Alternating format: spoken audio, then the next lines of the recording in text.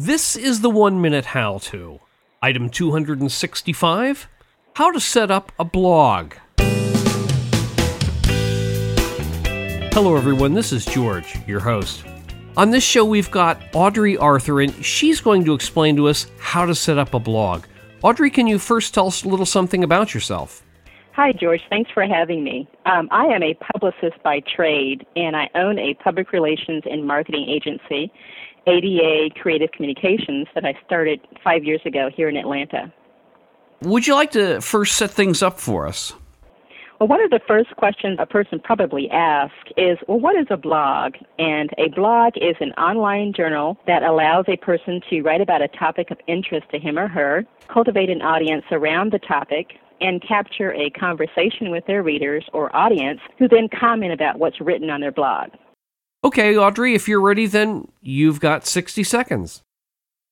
To create a blog, you need to select a service that will publish the blog for you online, and there are a number of free, user-friendly services available. You do need to have an email address established before you create the blog, so do make sure to have that on hand when you are ready to start your blog. Also, of course, you need to have a name in mind for your blog, and I suggest keeping the title of the blog short and sweet so that your audience can find you easily.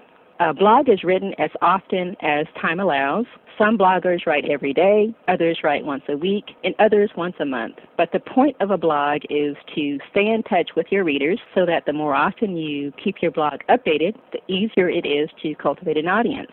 With your blog, you can post photographs, audio, and video. Once you have content written and posted on your blog, people need to be able to find and hopefully subscribe to your blog from among the millions of blogs that are out there on the net today. And that requires getting registered with blog search engines like Technorati and Bloglines. And that's it. Can you tell us a little bit about your blog? Certainly. I am an avid music lover. I also love the arts. And so I have a blog that I started a few months ago that's devoted to independent music and also to visual artists who use music as a subject matter. Okay, Audrey, is there anything else you'd like to talk about? I would like to mention my blog address, and that is indiemosaicmusic.blogspot.com. And by the way, there's no www in front of that URL.